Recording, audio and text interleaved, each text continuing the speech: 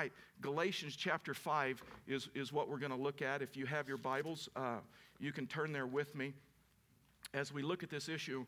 And tonight we have the assignment, of 15 verses, but we're not going to go verse by verse. We're just going to catch a couple of themes because we just don't have time, and so that we can just kind of communicate this. And so if you've been with us, we've been talking about justification, and we've been talking about adoption, and we've been talking about those words, and sometimes those words are kind of confusing maybe, or sometimes maybe you're not familiar with those words, but justification is what happens when you accept Christ, when you become a believer, that you're not trying to work your way to heaven, you're not trying to earn salvation, you're not trying to work for it. And I know that's a thought in our time. It was a thought in the church there in Galatia that Paul is writing to. A group of people came in and says, wait a minute, there's hoops you got to jump through, there's boxes you got to check off. In fact is, you may never know if you've really done enough or checked off enough boxes or just acceptable enough for God. And so justification is an event, it's a one-time thing, and then adoption, you're adopted into the family. And so then there's security in your Christianity. You don't have to wonder if one week you're a child of God and the next week you're not. You just have this security because you've been adopted and you're a child of His. And so all through Scripture, God relates the Christian life to a race. Now, I don't know much about running. I only run if I have to. And that's only to the refrigerator or not far. Or when you've missed the trash, I run then. And but my wife is experienced in running, and she has a history of running, and she's done 5Ks, 10Ks, half marathons. And so I've always been a spectator, but not a runner. And so, you know what? The way that she's justified in running is this, because Paul relates the Christian life to a race. I mean, several times in Scripture, he talks about this issue, that it's a race. And guess what? It is not a sprint. It is a marathon. And it is hard. And it is difficult. And there is struggle involved in that. And there are some bad decisions that are involved in that. But you're not unjustified. You're no longer a brother. Because fact is, the thing that we can be encouraged about all the way through Galatians, he still uses the term brothers. He still uses the term justified. He never says you're unjustified, so you can be secure in your salvation. But even in running a half marathon or whatever, you're justified when you sign up and you pay your money and you get a number and you get an identity. The same thing is true in the Christian life. And so then you start running the race. I mean, there's a path that is marked out for you when you run a 5K, a 10K, a half marathon. Same thing in the Christian life. So Paul begins to start talking about that when you become a Christian, that there's a race that is marked out for you. And yeah, there's struggle, and yeah, there's hurt, and yeah, there's pain. Verse 1, he says, for freedom, Christ has set you free. So why has Christ set you free? Freedom. Not bondage, not slavery, not trying to work your way to heaven, not trying to earn it, not trying to deserve it. I mean, it is freedom that Christ has set you free. So he says, stand firm, therefore, and do not submit again to the yoke of slavery. In other words, what he was telling them, do not go back to your old way of life. Do not go back to the old way of life to where you're trying to work your way to heaven, you're trying to earn salvation, or you're trying to do any of those things. So Paul basically tells them that we're going to see is that in the race there's a right path and there's a wrong path. There's a right path that takes you to freedom. There is a wrong path that will take you back to slavery. It is true that even as a believer, you can get on the wrong path and you can still try to work your way to heaven and earn your way to heaven. And there is no freedom in that relationship, and there is no joy. You can be a child of God, but you really don't know it because you're just trying to be acceptable. And so many people believe today that there are things that I have to do to earn salvation. And those people that believe that, they never believe they do enough, right? If you've ever been on that path, you know that. You know that there's always in the back of your mind, there are more boxes to check off, there are more hoops to jump through, there is more stuff to do. And so what Paul says, no matter how small or no matter how big, anything that we say that is a means to salvation other than what Christ did on the cross for us is undercutting the gospel. There's another path that some people take. It's I'll just do it my way. I can believe whatever I want. I can do whatever I want. I can behave however I want. I can make any decisions that I want because after all, I made that decision. I prayed the prayer. I have fire insurance, so I'm going to heaven. And so, but we find in Scripture that the gospel is not meant to be just believed. It's meant to be believed and obeyed. Fact is, Sermon on the Mount, Jesus' first sermon, it was so, all the way through it, he kept saying, hear and obey, believe and obey. So watch this, verse 7. Paul's frustrated. He says, you were running well. You were justified. You were adopted. You're a child. Man, you were doing so good, and you understood grace, and you understood freedom. You were doing so good. Who hindered you from obeying the truth?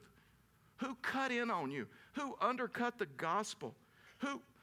Paul is so frustrated that when he speaks of the Judaizers, and I know this is kind of harsh language, especially for church, but it's in the Bible. In verse 12, he says, you know what? Those Judaizers are telling you that you need to be circumcised. Paul wasn't against circumcision. He was circumcised himself. He was against the thought that you have to be circumcised to be saved. You have to be circumcised to be a believer, to be a child of God.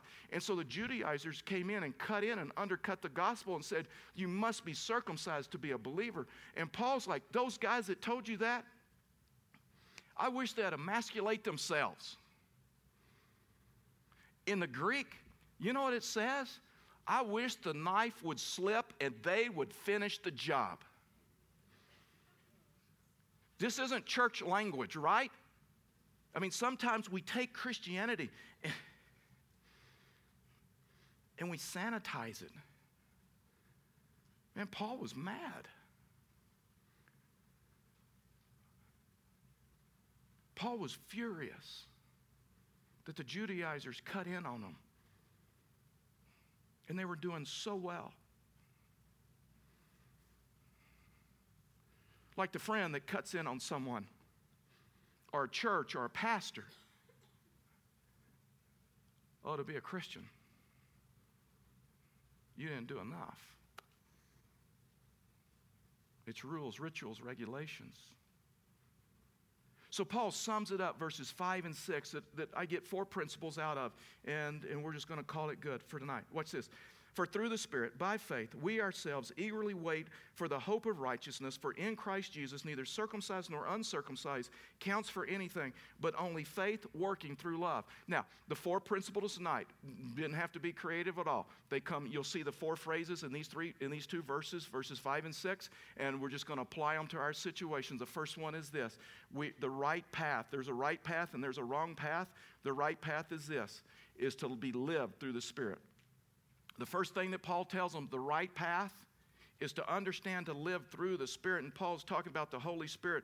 Fact is, he talks about the Holy Spirit all through this book. And so next week, we're going to start understanding. Fact is, all this doctrinal stuff that we've learned, and this is typically of a Pauline letter of Scripture. The first part is always doctrine. The second part is how it applies. And so that's what the next several weeks, we're going to start looking at this issue of the Holy Spirit and Spirit-filled life and what that means and what that looks like. But Paul is saying it is the Holy Spirit that when you are justified, when you're a child of God, the Holy Spirit comes. John chapter 14, Jesus talked about it, other places. The Spirit comes inside of you and enables you, gives the ability, gives you the power to follow Him. That's why Paul said in Galatians 2:20 that I no longer live, but who? But Christ lives in me. It's the Spirit that is the Spirit that unites our life with Christ. Christ lives in us. We are not free. When we talk about freedom, we are not freedom from Christ. We are free to Christ. We are not free to sin. We are free from sin because Christ comes into our life and He gives us power. See, Christian freedom does not mean that we do whatever we want. We live however we want. We make decisions there however we want. Whenever you hear someone talk, they're not free at all. So there's no freedom in that. You become a slave to your sinful desires. You become a slave, and it's a yoke of slavery, what Paul has said. And he said that this, when you become a Christian, that the Spirit comes in you, and He begins to transform your desires. In other words, he begins to change, and this is the only way I know to say this, the way we would say in Texas is, he begins to change your want-tos. Your want-tos become his. When he comes inside of you, your desires, any of you that have been a Christian any length of time know that something began to happen in your life, and your desires, John 15, 10, 11, Jesus says, if you keep my commandments, what? You'll abide in my love, just as I have kept my Father's commandments and abide in his love. These things I have spoken to you, that my joy may be in you. Joy is found when we abide in him, and we abide in his love. We have this love. 1 John 5:3 says this about speaking to believers. For this is the love of God. Fact is, let's stop right there. You know how you're living a spirit-filled life? See, when we ask that question in our times, we start thinking about speaking in tongues, baptism of the Holy Spirit, healing, miracles, emotion, all that other. It's not what the Bible says. You know what the evidence of a spirit-filled life in your life is? Love. How do you love others? How do you serve others? Galatians begins to start talking about the way that you know that you are living in spirit-filled life is how do you extend love to others? How do you love others? So that's why, verse 3, for this is the law of God, that we keep his commandments. And then watch this. And his commandments are not burdensome to us. They're not a burden to us. Our desires begin to change. See, we live the Christian life and we run the race, not trying to gain salvation, not trying to gain eternal life, but we live it because he lives inside of us, and then it is our desire to obey him. Amen. And to please him. I mean, this wasn't a burden to them. Fact is, it was delight to them, because when you run on the right path, there's great freedom in that. Fact is, when you run a 5K or 10K, a half marathon, they take a lead guy on a bicycle that rides a bicycle to lead you. Scripture says the same thing happens in life. That when you meet Christ, the Holy Spirit, his Spirit comes inside of you and begins to guide you and begins to lead you. That's why Paul is so frustrated with them. And then, look, watch this. Well, the second thing is this. The right path is to be lived by faith. The first one is through his Spirit. The second one is through faith. Verse 2, look, I, Paul, say to you that if you accept circumcision, in other words, in our language, if you believe that you can attain heaven, eternal life, by your works, then Christ will be no advantage to you. You don't need the cross. I mean, if you really believe that, if you believe you can be a good enough person, then you don't need the cross. Paul is saying if you think you work for Christ or for God, then you don't need Christ. We've learned this, that Christ is working for you right now. He just didn't work for you at one point and then just quit. Verse 3, I testify again to every man who accepts circumcision that he is obligated what? To keep part of the law, some of the law, the easy parts of the law? No, the whole law. And we know nobody can keep the whole law. We know it's impossible. The whole deal of the Old Testament, the law, was to see our need of Christ because we couldn't keep the whole law. And now, you got this burden, the yoke of slavery that is oppressive to you because you can't keep the whole law. Verse 4, huge verse. You are severed from Christ. You who would be justified by the law, you have fallen away from grace. We've got to understand that. That does not mean you can lose your salvation. He's not talking about, I've told you. He never quit using the term brothers. He never one moment said justified, and the next moment he said unjustified. Fact is, all of the Pauline letters, everything that Paul writes, everything that fact is the whole Bible. says you cannot lose your salvation.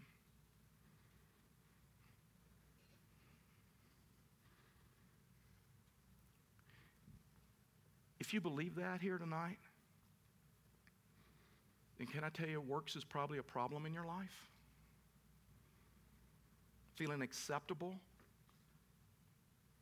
because you just haven't done enough? And he says, you have fallen away from grace.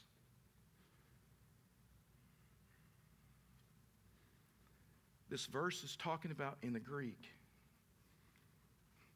you lose your grasp of. You lose your understanding of. You lose your hold on, if you will, because we are saved by grace through faith in Christ. We are not working for God. We are trusting God. Amen. And there's a huge difference in that. Verse 5, that through the Spirit by faith, we ourselves eagerly wait the hope of righteousness. And we're going to unpack that in the next principle. But Paul talked about faith, and he talks about faith through all of his writings. And we're not working for God like we're a slave trying to earn acceptance or just trying to get into the family. Everything we have, every gift, every ability that we have is a gift from God. The third principle is this, when Paul starts telling us how we live and how we're to run this race, is the right path is to live in hope. Verse 5, again, because it's so critical. For through the Spirit by faith, we ourselves eagerly wait for the hope of righteousness. So this is something that hadn't been attained, okay?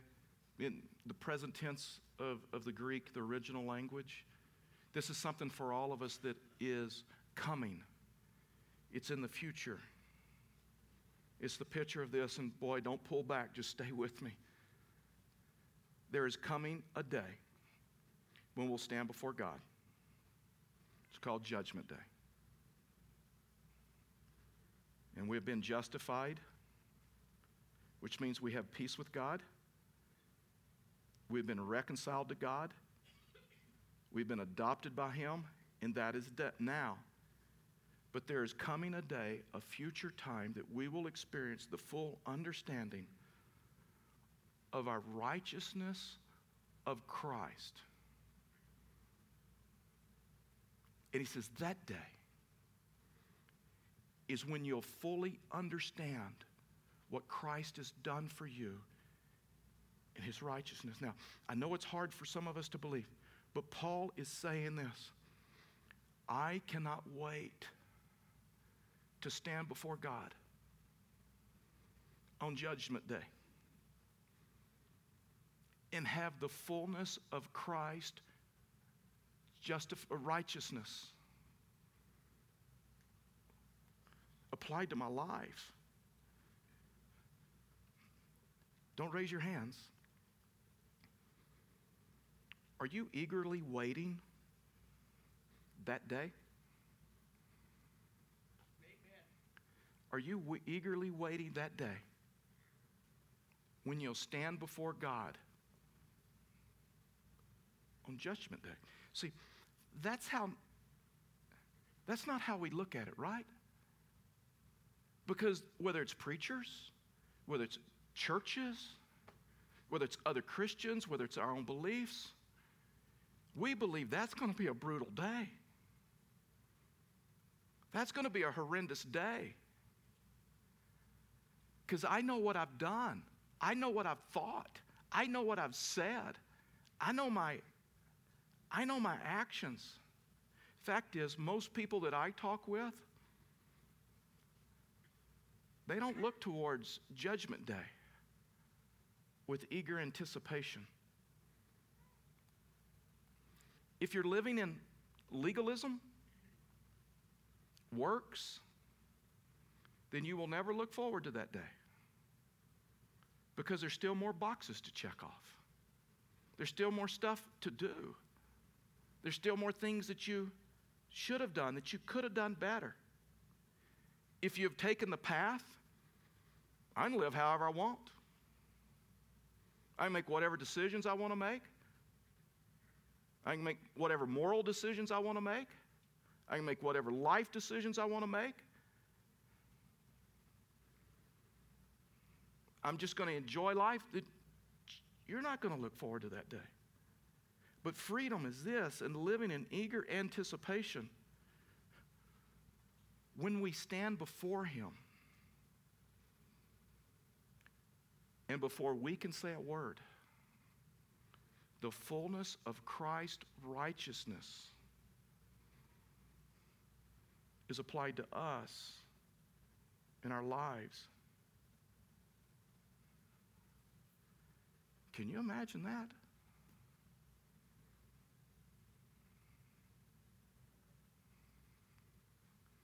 When you stand before Him, we still run the race.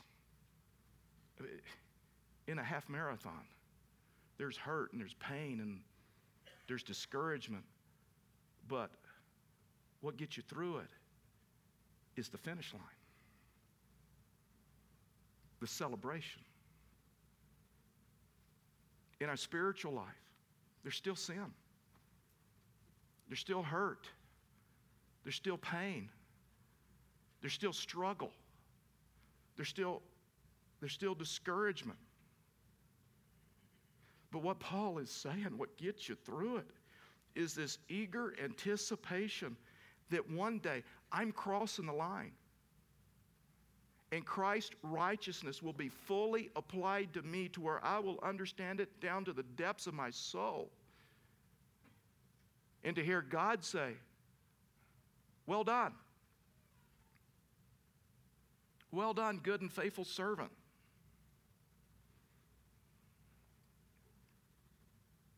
And we'll understand what it means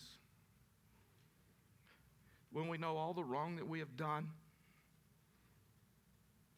all the junk. See, we don't run the race like we don't have hope. We don't run the race without an awareness of Him.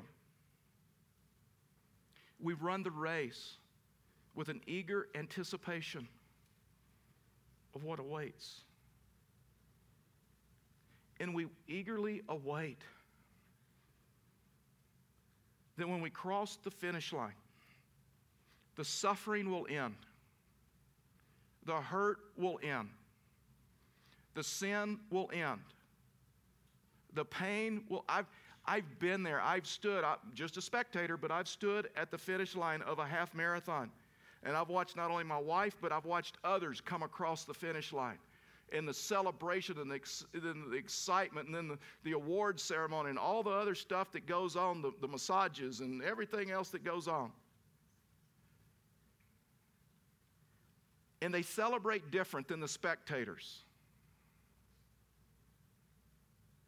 And Paul is saying what gets us through it is understanding that day's going to come. No more pain. No more suffering. And His righteousness is fully going to be applied to us. Listen,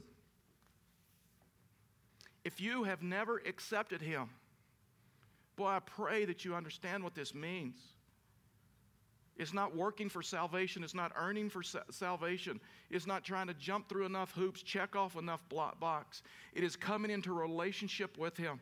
And if you have never accepted Him, boy, how I pray that tonight would be the night.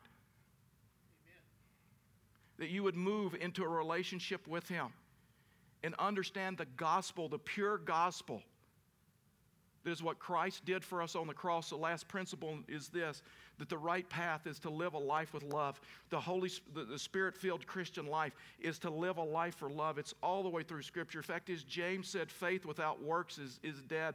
John talks about this issue that they will know you by your love, and they will know you by your acts, and that you are his disciple. Verse 6, watch this. Galatians says, and because you are his son, because you are sons, God has sent the Spirit of his Son, what? Into your life, into your hearts, crying, Abba, Father. It is faith that expresses itself through love. Corinthians says, you can do some amazing things, but guess what? If there is not love, you're a clanging gong. It is worthless. The evidence of a Spirit-filled life, the evidence of a mature Christian is how much love do you have for others? How much love do you have for that person that serves you at the restaurant? How much love do you have for the person at a fast food line? How much love do you have for people that inconvenience you? 1 John says love is expressed through faith. And Paul's saying that love is an essential to the Christian life, not a means of salvation, but love is it's an essential expression of faith. How can we ignore the poor, ignore the needy, ignore the needs of a church in a New Testament community, indulge in whatever sinful desires that we desire to indulge in because we're free? It's not expressing itself through love. If that's you, it just means that there is a problem with the way that you express your faith. Verse 13, for we were called to freedom, brothers. Still calling them Christians. For we were called to freedom, brothers. Only do not use your freedom as an opportunity for the flesh. I got fire insurance. No matter what I do.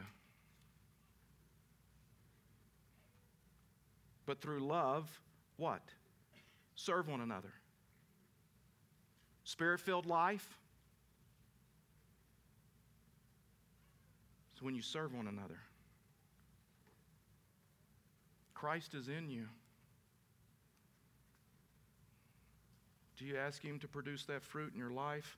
Mark chapter 10, verse 45, Jesus says this, for even the Son of Man came not to be served, but to serve and to give his life as a ransom for many. When Christ lives in you, there's transformation. It should change the way you live, change the relationships around you.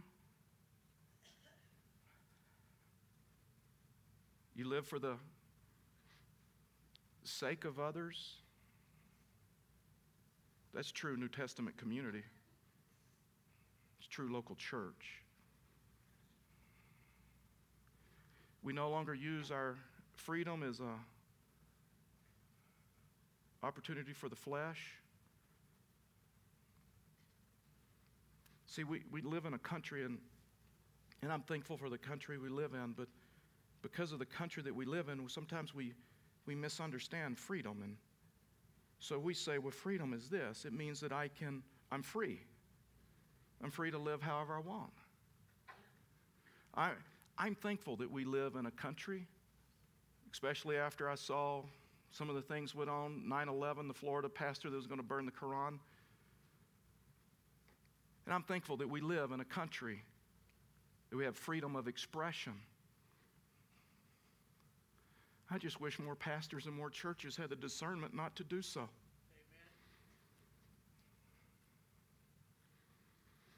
I believe in separation of church and hate. Amen.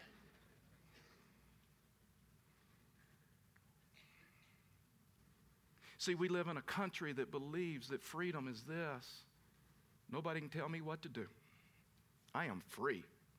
I can date whoever I want. I can marry whoever I want. I can define marriage however I want. I can kill whoever I want. I can hurt whoever I want. That I am free. So nobody gets to tell me what to do because I'm free. And then we bring that into the Christian life and say, I'm a believer and I'm free. Not even God himself can tell me how to live. I'll define who goes to heaven. I'll define the relationship to him. And so freedom to many people is living however we want. And Paul's like, no, please. Christ is living in you. Do not use your freedom to fulfill your fleshly desires.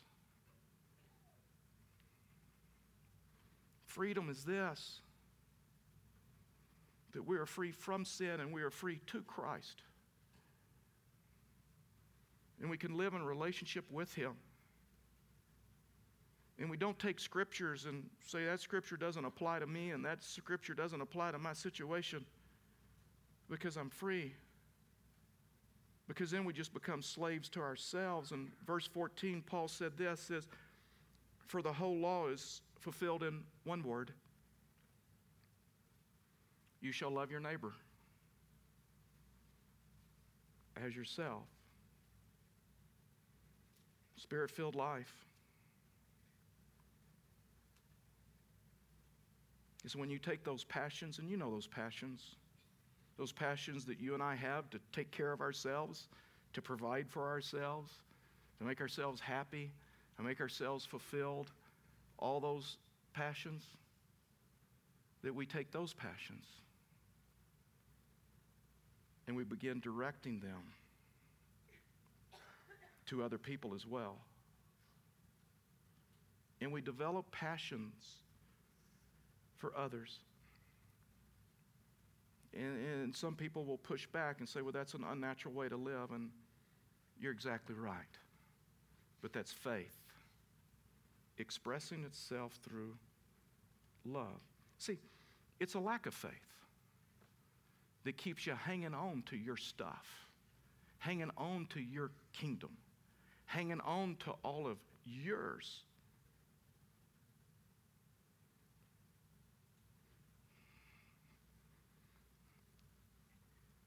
And we need to come to the point to where we believe that God is better than anything this world has to offer. Amen. He's enough. That Jesus is enough. And Paul's trying to help them.